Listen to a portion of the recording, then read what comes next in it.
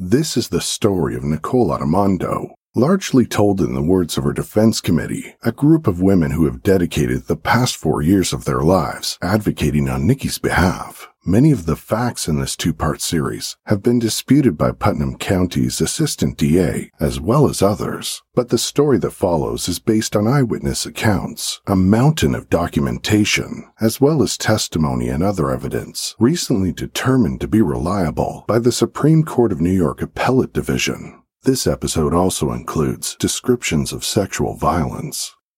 The opinions expressed in the following episode do not necessarily reflect those of the Minds of Madness podcast. Listener discretion is advised.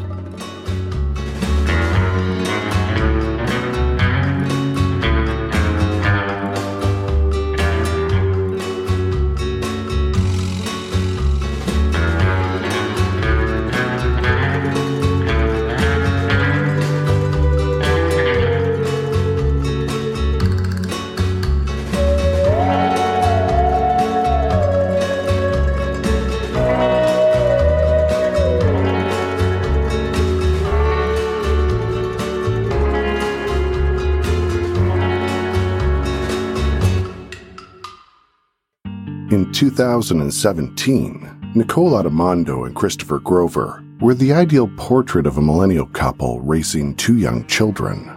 At 30 years old, Chris was the head coach at Mr. Todd's Gymnastics in Poughkeepsie, New York. His reputation in the world of gymnastics was impeccable. He was great with the students, and their parents adored him. But the children he always had the most time for were his own, 4-year-old Ben and 2-year-old Faye.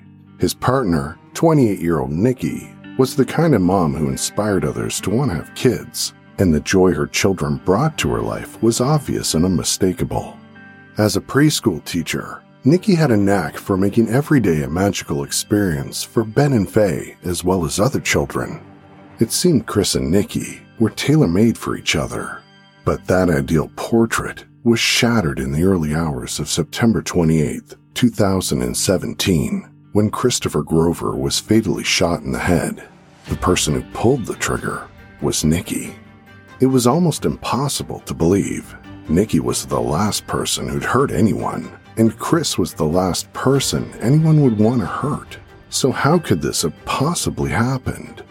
Join me now as we take a look at the case of Nicole Armando, where you'll hear the full story of what was happening behind closed doors, leading to one man dead, a woman behind bars, and a community torn apart. On September 28, 2017, Nicole Armando was arrested for the second-degree murder of her partner, Christopher Grover, the father of her 2 young children. As news of his death spread like wildfire throughout the town of Poughkeepsie, there was an overwhelming sense of sheer disbelief. It seemed impossible. No one could understand how or why this could have happened. The front page of the Poughkeepsie Journal ran a headline that read, "Motive in killing remains a mystery." Nikki's longtime childhood friend Rachel Hawks remembers first hearing the news. Nothing about it made sense. I could not make sense of what I was hearing. I felt like I was in a nightmare. And my mind could not comprehend any of it. This sense of complete bewilderment was a common theme among those who knew and loved Chris and Nikki the most. Caitlin Sanford, who'd known Nikki since she was 2, remembers the look on her mother's face when she told her the news. I could see on her face that like she had been crying. And my mom was like, sit down. And I was like, no, I'm not sitting down. You got to tell me what is happening. What is going on? And she said, Nikki killed her partner. And I was like, what? Nikki who? And meanwhile, she's the only Nikki like I know. Who? What Nikki? And she was like, Nicole Armando was arrested on murder for killing her partner. And I just immediately was like, no, you're wrong. You're so wrong. I don't know what is happening here, but that's not what's happening. I can tell you that right now. And I was just devastated. Think for a moment of the most unlikely person you know who could ever shoot another human being. Well, for many people in the town of Poughkeepsie, that person was Nikki. She'd been a gymnastics coach, a preschool teacher, and a role model mother. She was gentle, generous, and magnanimous to a fault. The kind of friend who never failed to call at midnight to wish you a happy birthday. The friend who handcrafted gifts for every occasion. When I went away to college in Boston, she sent me care packages. She hand-built me this beautiful memory box.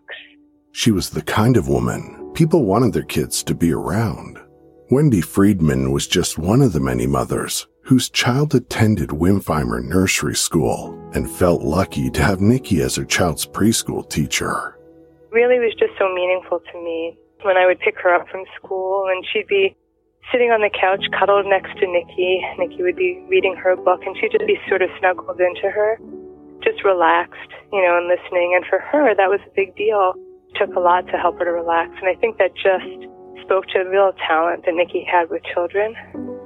The parents of the students Chris coached felt the same way about him, describing the environment he created at the gym as a home away from home for their children, a place they felt seen, loved, encouraged, and driven to excel. In the aftermath of the shooting, police remained extremely tight-lipped and careful not to reveal any details surrounding Chris's death to the public, including the reason why Nikki told police she'd shot him. And so everyone continued asking the same question: why? Although an entire community had just been blindsided by the shooting, there were a few people who weren't entirely shocked someone had been killed. What did surprise them, however, was that the person alive was Nikki. One of those people was Elizabeth Clifton, who'd first met Nikki in January 2015 after her son Ben started attending a music program Elizabeth was running. I personally had a very extensive history knowing what was going on and knowing the kind of daily peril she was in. I always anticipated that she would die. That was sort of the thing that I was always bracing myself for. In the following months and years, Nikki's tragic and horrifying story would finally be told, but there were many who simply didn't believe Nikki's story and would never believe it, no matter how much evidence there were shown. To others, everything suddenly made perfect sense, like 1,000 puzzle pieces finally snapping into place to reveal a picture that had been there all along. But to understand where this tragic story ends, we need to start from the beginning. We need to tell you Nikki's story.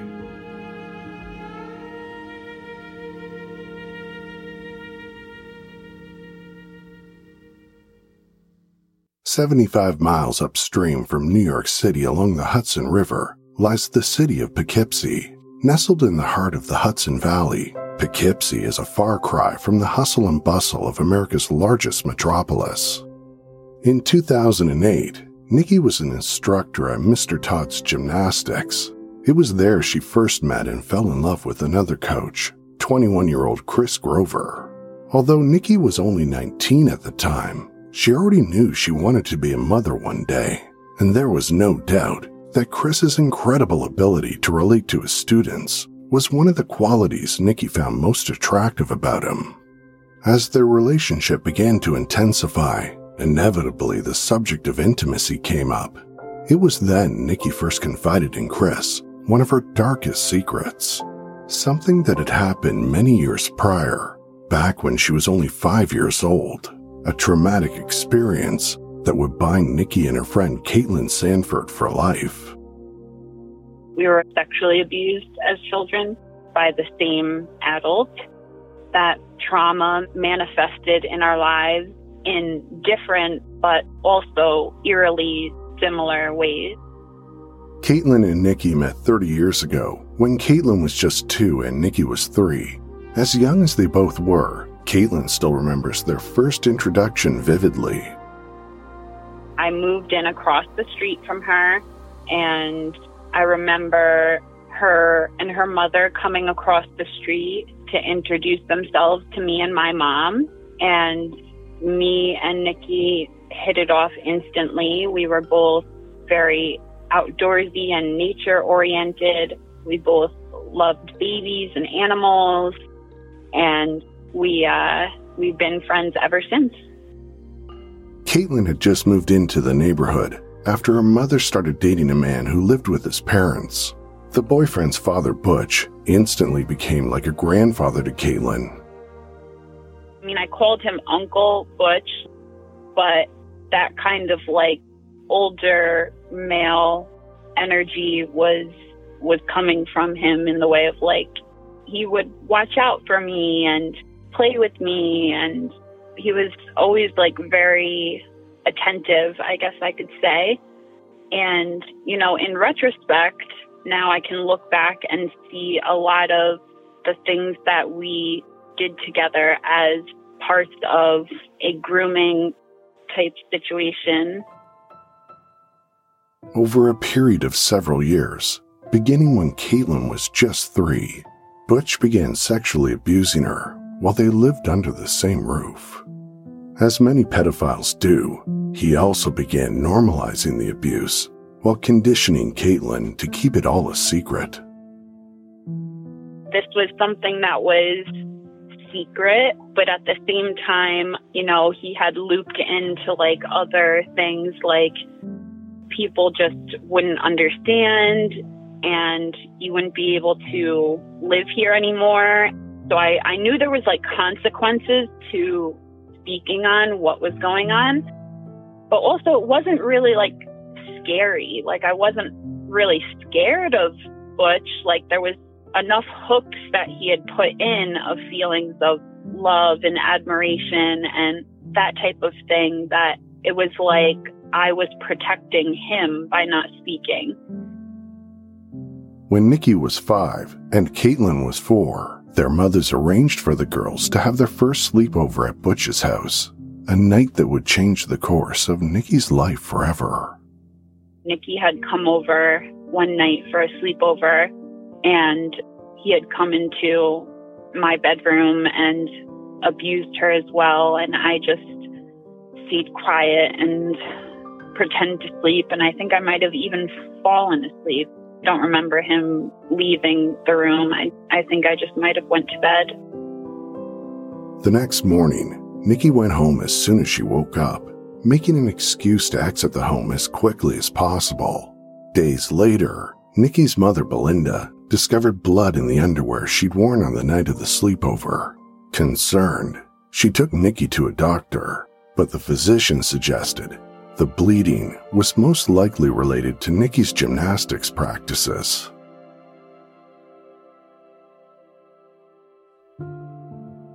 For the next few years, neither Caitlin or Nikki ever spoke to each other about what happened that night, but the aftermath of the trauma they experienced began finding its own way out. Anxiety has always been something I've struggled with a lot. I have OCD, so there's certain things that I feel compelled to do. Sometimes I would shower, 3 or 4 times a day. My trauma responses primed me to be very susceptible to becoming an addict and suffering from the disease of addiction, because doing that was self-medicating for me. For Nikki, her trauma responses surfaced in other ways. The morning after she was assaulted, she woke up to the smell of bacon cooking. To this day, the smell of meat makes Nikki feel physically ill. When Nikki first told Chris about her assault as a child, he was immediately empathetic and comforting, assuring Nikki they could wait as long as she needed before becoming intimate. And so they waited, nearly a year, until something happened. While Chris and Nikki dated, Chris lived with both his parents, while Nikki lived at an apartment complex her mother Belinda also managed. Whenever something needed fixing around the property, a maintenance man named Caesar was there to solve the problem.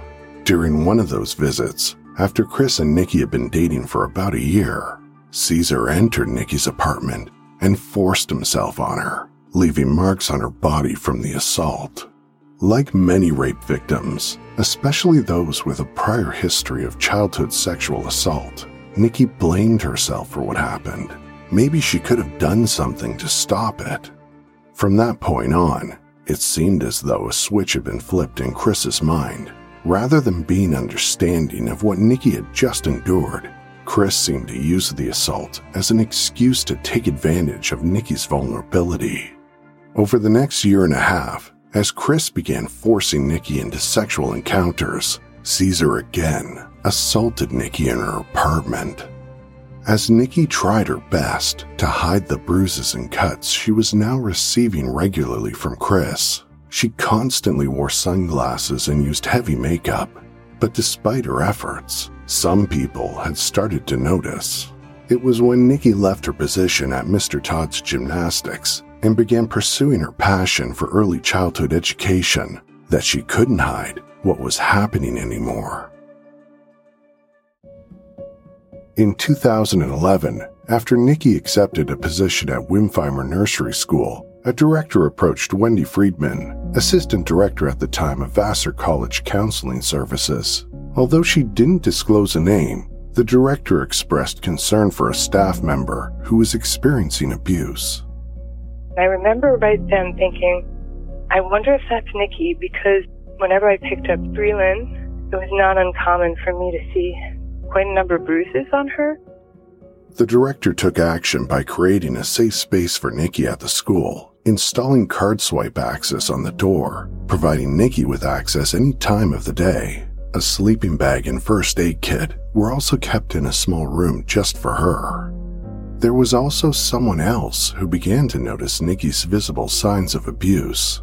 Police officer Dave, a father of one of the kids attending Mr. Todd's Gymnastics.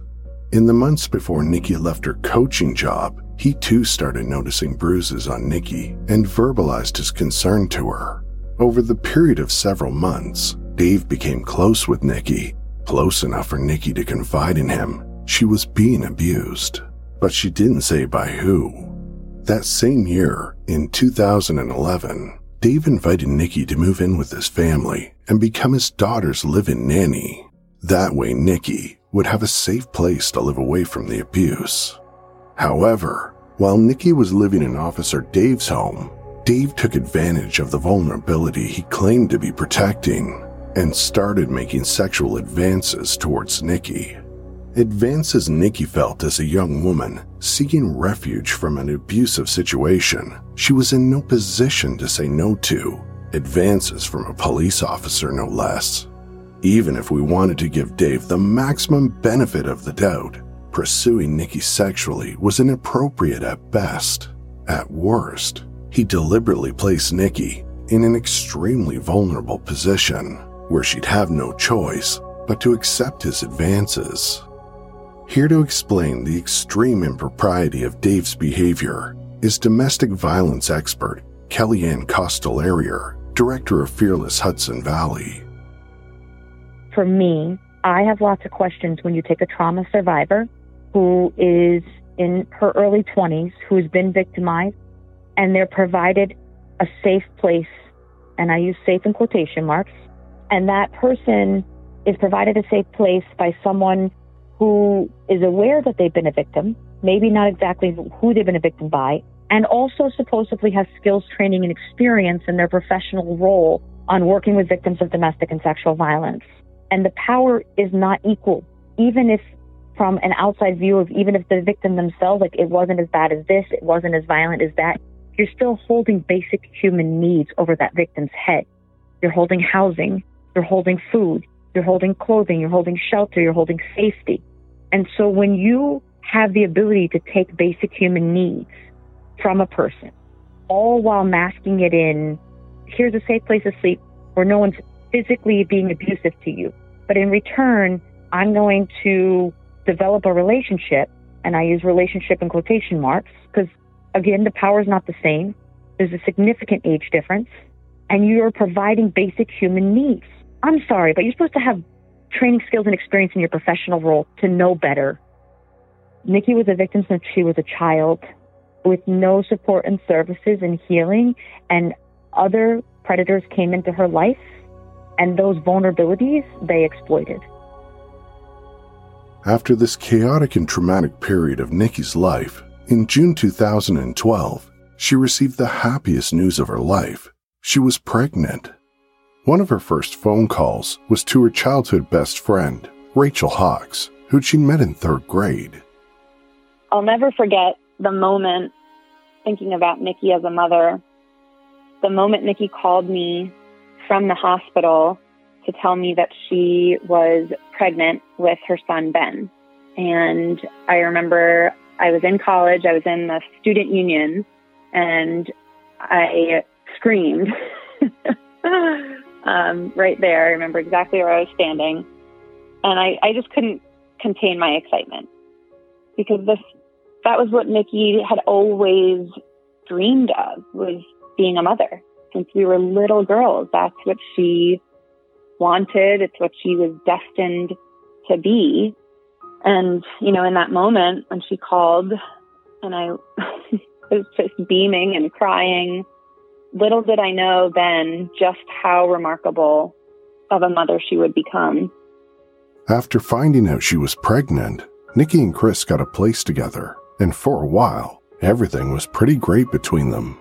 Chris reverted back to the man she fell in love with. He was kind, gentle, and attentive. The man Nikki would forever believe was always there deep inside him. Tragically, it was a belief Nikki wouldn't hold on to for far too long, because just 6 weeks after giving birth to their son Ben in December, everything changed. From this point in Nikki's story, there was only one man whom Nikki or any other contemporary witnesses claimed was hurting her, and that was Christopher Grover. Just 6 weeks after Nikki had given birth, Chris demanded to have sex with her, but Nikki wasn't ready, and when she told him that, he slammed her head into a door frame and forcibly raped her. This is when Nikki began experiencing a major escalation in Chris's violence towards her. No longer was he demanding sex that was unwanted, painful, and injurious to Nikki. He was now demanding all those things, with the addition of force. And once Chris started heading down that path, he didn't stop. In fact, he'd also began secretly videotaping the rapes. He'd always thought of himself as somewhat of an amateur cinematographer. Nikki claimed this was also when Chris began consuming violent pornography online. To explain more about the effects of violent pornography, especially in men who are already prone to being abusive, here is sociologist Dr. Gail Dines, Professor Emerita of Sociology and Women's Studies at Wheelock College in Boston. She's also the founder and president of the organization Culture Reframed, an incredible nonprofit aimed at building resilience and resistance in kids to pornography. Dr. Dines is also one of the world's foremost experts in the study of pornography. Studies show that by the age of 16, something like 80 to 90% of boys have used pornography, often more than once a week. They're learning and developing their sexual template through images of violence against women.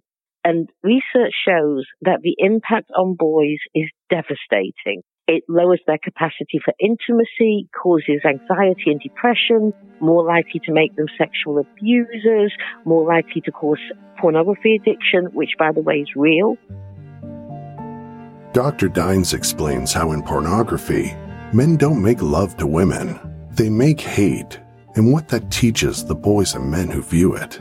And so what we're doing is we're training boys to think of themselves as having the right to ownership of women's bodies, and that sex is something you do to women as a way to degrade them. Because in pornography, men don't make love to women, they make hate.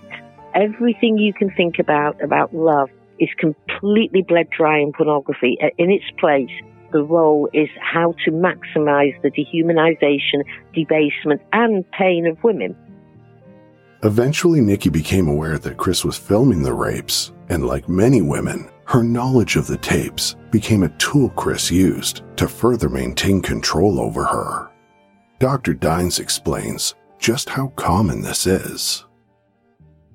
Studies show that batterers who watch pornography are more violent.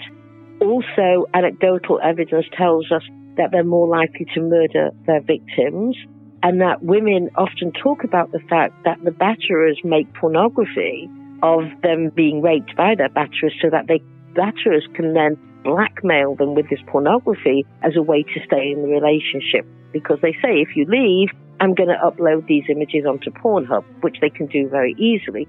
So it's a way to really increase the level of violence and to keep the woman in a state of absolute terror that images of her being raped by her batterer will be distributed onto Pornhub. Her kids might see them, her neighbors. She doesn't know who's going to see them, because once your image is up there on Pornhub, you have lost all rights to it. In the spring of 2014, Nikki became pregnant with her and Chris's second child, but this time, the abuse didn't stop during her pregnancy. It continued. However, it was during this pregnancy, Nikki began seeing a trauma therapist named Sarah Caprioli, who worked at a private nonprofit in Poughkeepsie. Chris's understanding of why Nikki started attending these sessions was to deal with her past childhood trauma in hopes of making sex more enjoyable between them. In speaking with Sarah, Nikki began to better understand her situation, that what she was experiencing was domestic violence. Sarah was also able to convince Nikki to begin documenting the abuse until there came a time she felt ready to leave Chris. And that's exactly what Nikki did.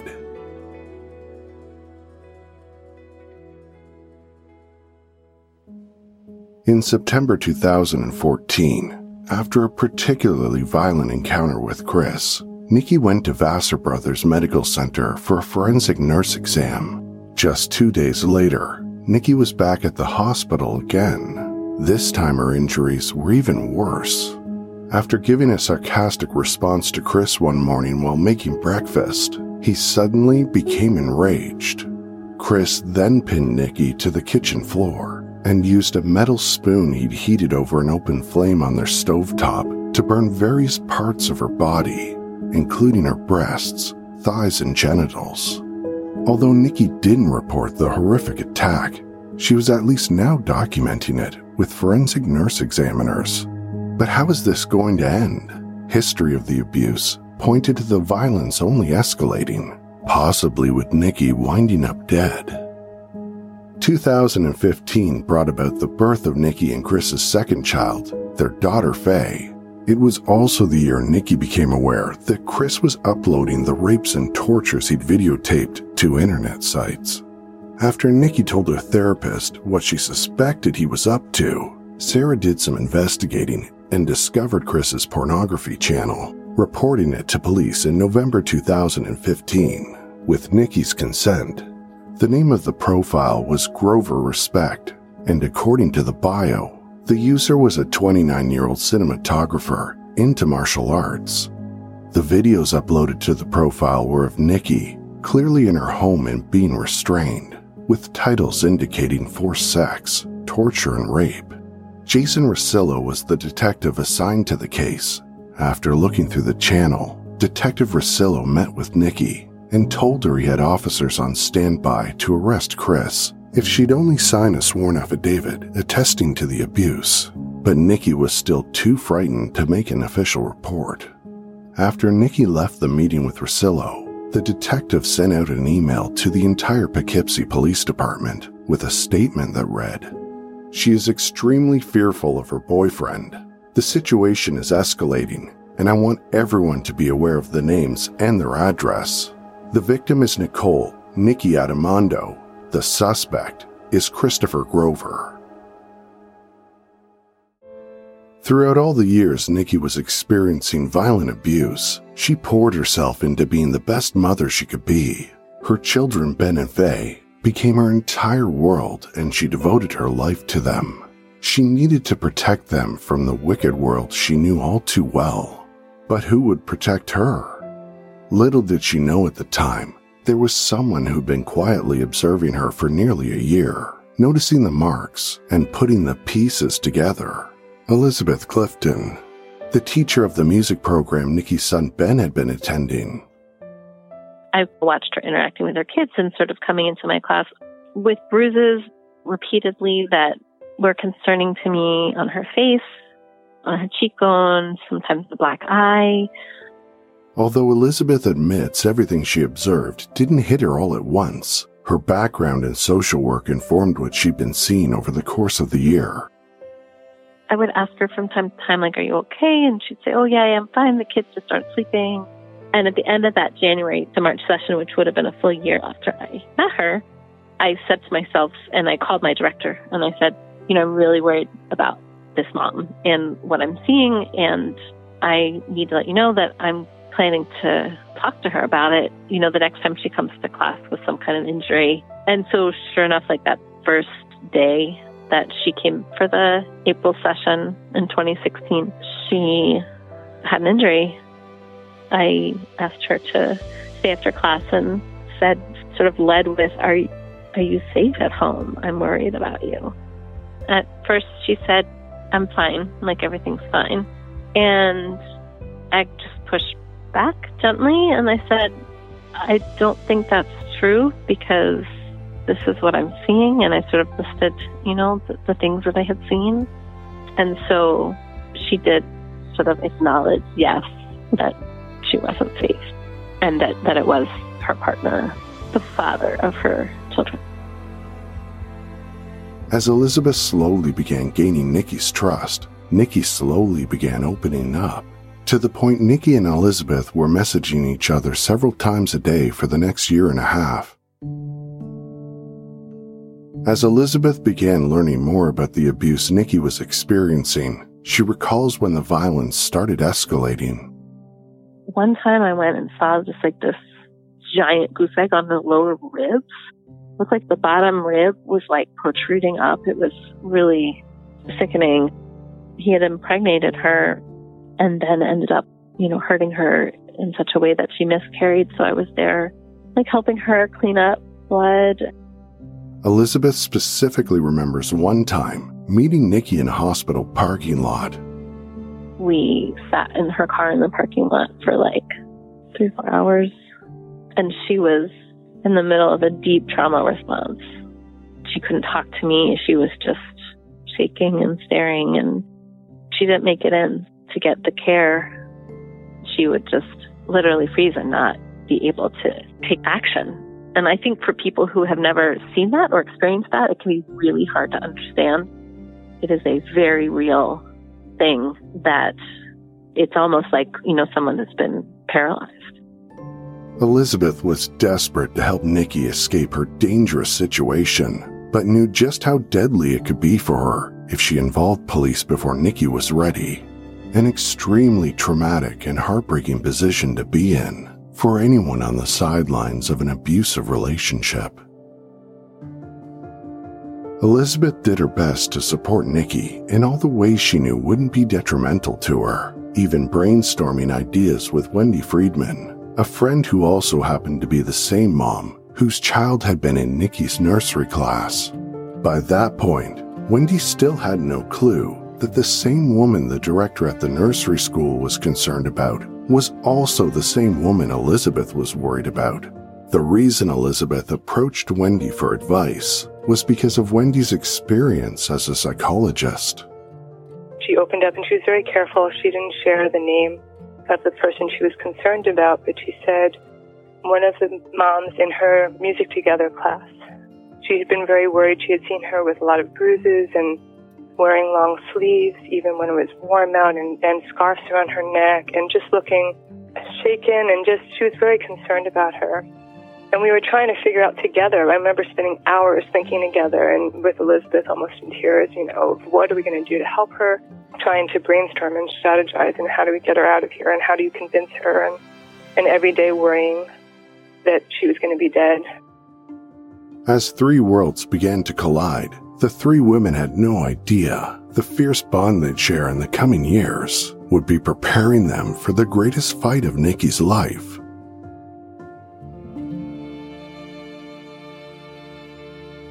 I tried to just encourage her a lot to feel like she was worth a better life and worth a life that was free from being hurt, because I think she really felt like she was the only one who was being hurt. She felt like, her kids were safe. He wasn't hurting them, and almost like it was something she was willing to sacrifice her own well-being, thinking that she was giving them a better life. You've heard people say it before. Why didn't she just leave? Well, Nikki actually did attempt to leave, not just once, several times, something that rings true for a lot of survivors of abuse. Research shows that on average, it takes roughly 7 attempts for survivors of abuse to leave before they're successful. That's if they're not killed first. Nikki still very much loved Chris, and in her mind, as horrific as he treated her, he was still a good father to their children. What her friend Elizabeth tried to explain to her was that a good father isn't one that abuses, rapes, and tortures their mother. Nikki told herself that everything could be wonderful if Chris would just stop the abuse, and she believed it was possible because he'd stopped before. But the abuse didn't stop. It would never stop. It would only get worse.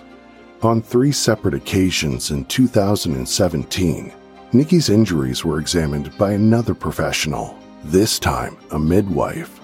On May 12th, Nikki named Chris as her abuser and tells the midwife Chris has a gun and used it inside her body. She states Chris threatened to kill her, her children, and her family. On June 14th, Nikki received a rape and assault exam. The damage to her pelvic region was devastating, and the midwife stated that the tissue was so swollen it looked inside out. On August 6th, Nikki stated she'd been tied up, beaten, and raped at gunpoint by Chris. This time, Nikki was so tragically swollen that neither vaginal nor rectal exams could even be performed.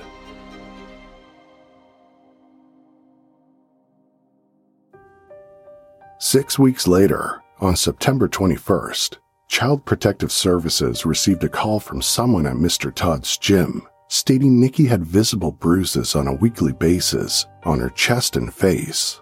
On September 26th, CPS called Nikki and Chris to inform them they'd be making a visit to their house the following morning for an interview. According to Nikki, after the phone call, Chris packed up 4 or 5 external hard drives where he'd saved his videos of Nikki and then left the apartment. The following morning, on September 27th, CPS showed up at their home just before Chris headed out to work, a spark that would ignite the entire tinderbox. Caitlin Sanford helps walk us through the events that day. So the CPS workers show up, they speak to the kids say, Mommy and Daddy fight. They speak to Nikki and Chris separately and ask questions like, are you safe in the home? Are you being abused? Nikki answers no. When they're both asked if there are any guns in the house, Chris and Nikki also answer no. After the CPS worker leaves, Chris decides they need to figure out who made the call and that Nikki needs to call around to all the references they gave, ensuring everyone gives glowing statements regarding their relationship and parenting. So after Chris left for work, Nikki began making calls. By that point, none of Nikki's closest friends or family had any idea of the abuse going on. Nikki had been avoiding reporting Chris and pressing charges, primarily because of her fear of him, but also because she was intensely afraid of having the 2 most important people in her life ripped away from her, her children. All Nikki really hoped for was for the abuse to stop. Her family and friends were completely in the dark. So when Nikki is calling and saying like, oh, this is so ridiculous, they're investigating us, please just tell them we're very good parents and da-da-da, they were all very willing because that is really what they did believe at that time. So Chris is at work and Nikki at that time is out driving around with the kids, kind of debating with herself, should I leave? Maybe if I stay, he will stop the abuse because now he knows that CPS is watching. So maybe things will get better and I won't have to pursue the complicated, messy, and painful nature of bringing charges and trying to flee and all these types of things. Ultimately, Nikki decided to wait for Chris to come home from work to see what his state of mind was. She intended on suggesting they take a break from each other and desperately wanted to try and make things work. Unfortunately, her decision to try to keep her family together worked against her.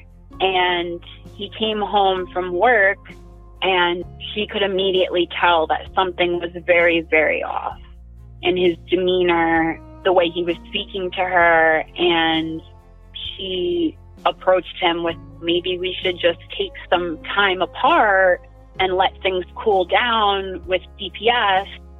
And then maybe in the future we can reapproach things. And he was not having any of it. And he went into their bedroom and he took his gun out and he started loading it in front of Nikki. And then he handed Nikki a bullet and he had her load a bullet. And he said to her, now's your shot if you want to take it.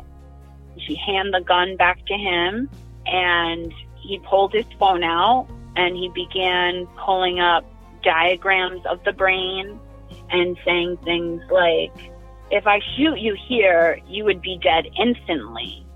But if I shoot you here in the brain, you won't die at all. You'll just have no memory of anything. And I can just keep you that way. And playing a lot of very sadistic mind games with her. Seeing the rising desire for violence surging in Chris, Nikki tried to de-escalate the situation by creating physical space between them and headed to the farthest room of their apartment with the excuse of taking a shower. She goes and she gets into the shower, and when she's in the shower, Chris comes in and takes her phone. And then he gets in the shower with her, and he says to her at that point, I would shoot you in here, but the sound would echo too much. And they get out of the shower, and at that point, he forces her onto her knees and rapes her. Although Nikki will later describe that rape as more gentle, and that scared her. That scared her terribly. And even though she describes it as more gentle, she still ends up being injured in the way that she began bleeding from the rape. At that moment, Nikki could hear Faye stirring in her bedroom and excused herself to get her settled. When she left the kids' room, she could see Chris laying on the couch in the living room. That's when he summoned her over. Nikki had pled one more time, like, please, just let us leave. Let us go. And he pulled her on top of him. So then Nikki put her head on his chest and was listening to his breathing and hoping that he would fall asleep. She was waiting for his breathing to get deep and even so that she could try to get up and leave, because at this point she knew that he was primed to kill her. So she waits and waits, and finally he starts breathing a little more deeply and evenly, and she goes to push herself up off of him. And when she does that, he reaches in between the couch cushions, and unbeknownst to her, he had put his gun in between those couch cushions, and she did not know that. So when he reaches in between the cushions and pulls the gun out, she is so shocked by the sight of him pulling that gun out that she goes to jump up. And when she does that, she actually accidentally knees him in the balls, and he drops the gun. And she throws herself off of him onto the ground, grabs the gun, stands up shaking, and he smiles. And he turns his head to her and he says, go ahead, you won't do it. You don't have the guts to do it. He said, I'm going to tell you what you're going to do right now. You're going to hand me that gun, and I'm going to kill you, and then kill myself, and then your children will have no one. And when he said that, he closed his eyes, tilted his head up to the ceiling, and Nikki closed her eyes, and she lunged forward and pulled the trigger. The gun went right to the side of his head, killing him instantly, and she was immediately panicked. When Nikki pulled the trigger, she half expected nothing to happen because she had no idea whether the safety on the gun was on or off, or even if the gun was still loaded. She wasn't operating from a place of being able to foresee what would even happen. So she was very shocked when he was laying there still. She loved him dearly. I mean, he gave her her children, and they are little lights in this dark world. And there were many qualities about him that she did love, and she struggled horribly with the fact that she killed him, but there was really no other option at that point in time. And so when the gun goes off, she's immediately panicked. She reaches her hand out to touch the side of his neck, and she feels nothing, no pulse. And at that point, she didn't have her keys or her phone. She didn't know what Chris had done with her phone. Nikki soon found her phone in the sewing room plugged in and began frantically scrambling around the apartment. Nikki grabbed her bag and her phone and her keys, and the only thing that she really could think of was that she had to get Ben and Faye out. I mean, their father was lying dead on the couch. She was just completely in survival mode, assuring the safety of her and the kids. As Nikki was grabbing her things, she suddenly heard something, the unmistakable sound of water running in the bathroom. And she goes into the bathroom and sees that Chris's laptop is in the bathroom in water. And she tries to turn the knob off, but her hands are numb. She feels like her fingers aren't working right. At one point, picks the laptop up, and then, because this is the thing, she had been dealing with her therapist, Sarah Caprioli, and Sarah had said, you know, if there's ever a point in time where you have to leave, grab the laptop, because they had believed that there might be evidence on the laptop of Nikki's documented rapes and tortures. So she goes to pick it up. She picks it up, but then realizes, like, oh, this is evidence now. Like, I should not touch it. So she puts it back down. Her brain's just not working right. And she goes and gets the kids, puts them in the car. It was now just after 2 a.m. on the morning of September 28th, and as Nikki began backing the car out of the driveway, she attempted to call her therapist, Sarah Caprioli, but got her voicemail. Next, she tried calling Elizabeth, who was jolted out of a deep sleep when she suddenly heard her phone ringing. The phone rang, and I saw her name, and she said he pulled a gun out of the couch, because she had told me before in the past that he had used the gun to violate her, and also used the gun. In one case, she had told me that he had put it in her mouth and said, you know, if you try to take my kids, I'll kill you. So what I imagined was that he had a gun, that she was fleeing.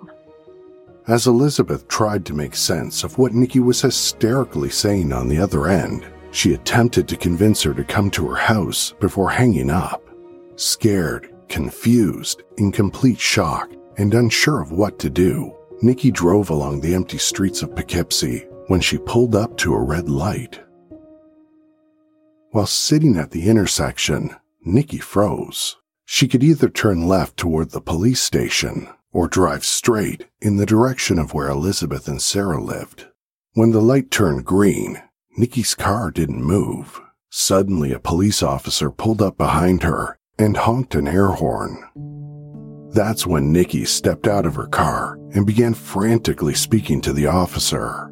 Meanwhile, Elizabeth was in the midst of preparing a place for Nikki's car in her garage, thinking she was on her way. A few minutes later, she suddenly got a second call from Nikki. I was working on clearing out the space in my garage for her car when she called back and said that she was with the police. That's all I knew at that time, that she was with the police. And could I come meet her? So I got in my car and I drove to where she said she was.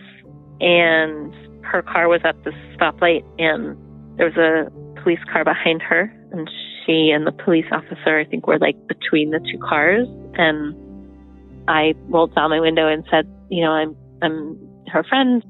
She called for me to come. And they said, okay, go on down the road to this bowling alley parking lot and wait there. As Elizabeth waited for police to speak with Nikki for what felt like an hour, she worried. As far as she knew, Chris could be out there somewhere after Nikki with a gun. In all reality, Elizabeth had no idea what was happening. The moment where I started to wonder was when I saw an ambulance like going in the direction of where their apartment was, and then I saw it coming back with no lights on. I don't know, I just started to wonder what had happened.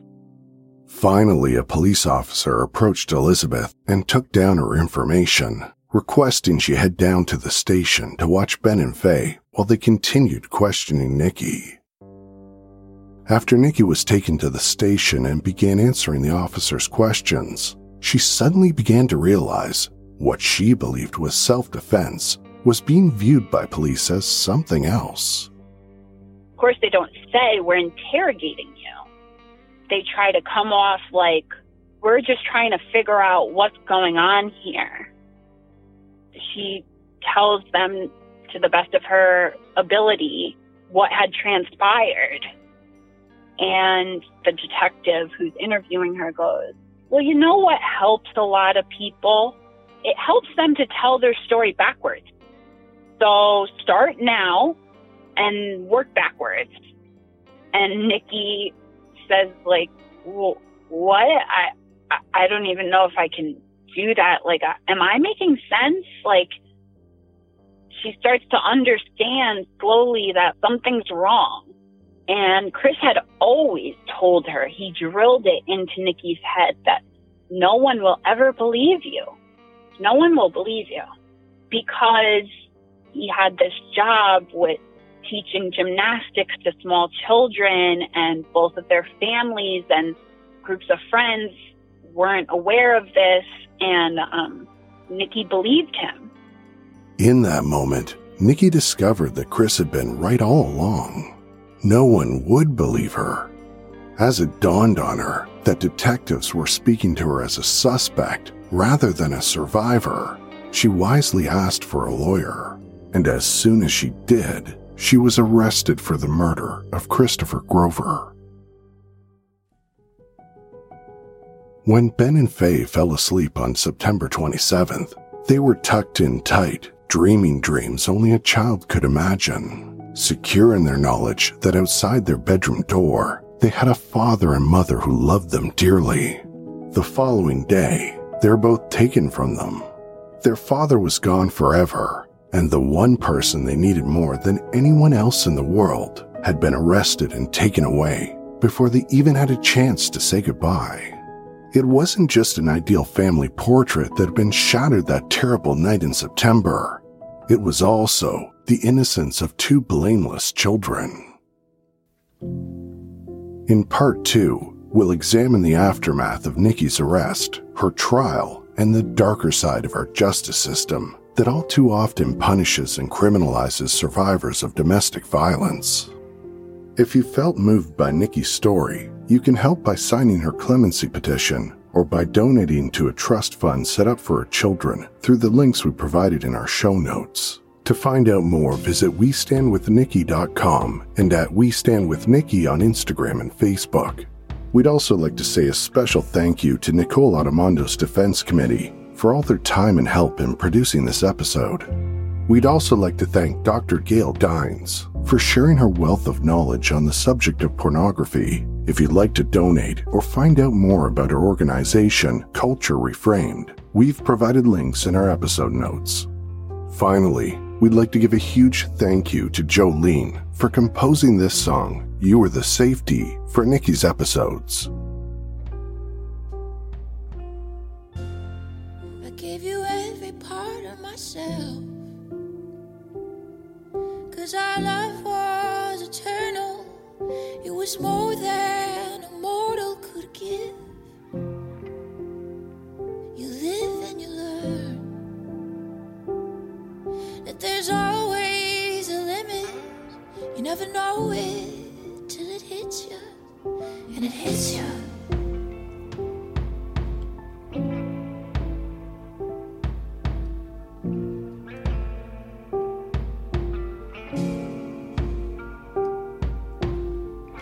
Together like a lock and key, fictitiously in harmony, like a prison and a sentence that was never meant to finish. After everything is said and done, maybe everyone can rest in peace, 'cause our love was a gun and you were the safety.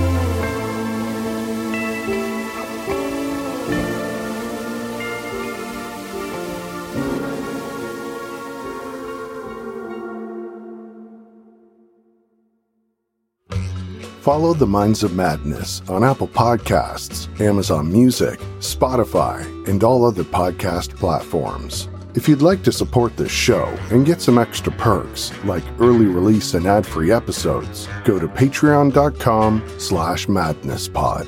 Our website can be found at mindsofmadnesspodcast.com. To find us on Facebook and Instagram, search The Minds of Madness, and on Twitter using the handle @MadnessPod. To listen to The Minds of Madness and other Wondery shows ad-free, start your free trial of Wondery Plus at wonderyplus.com/madness.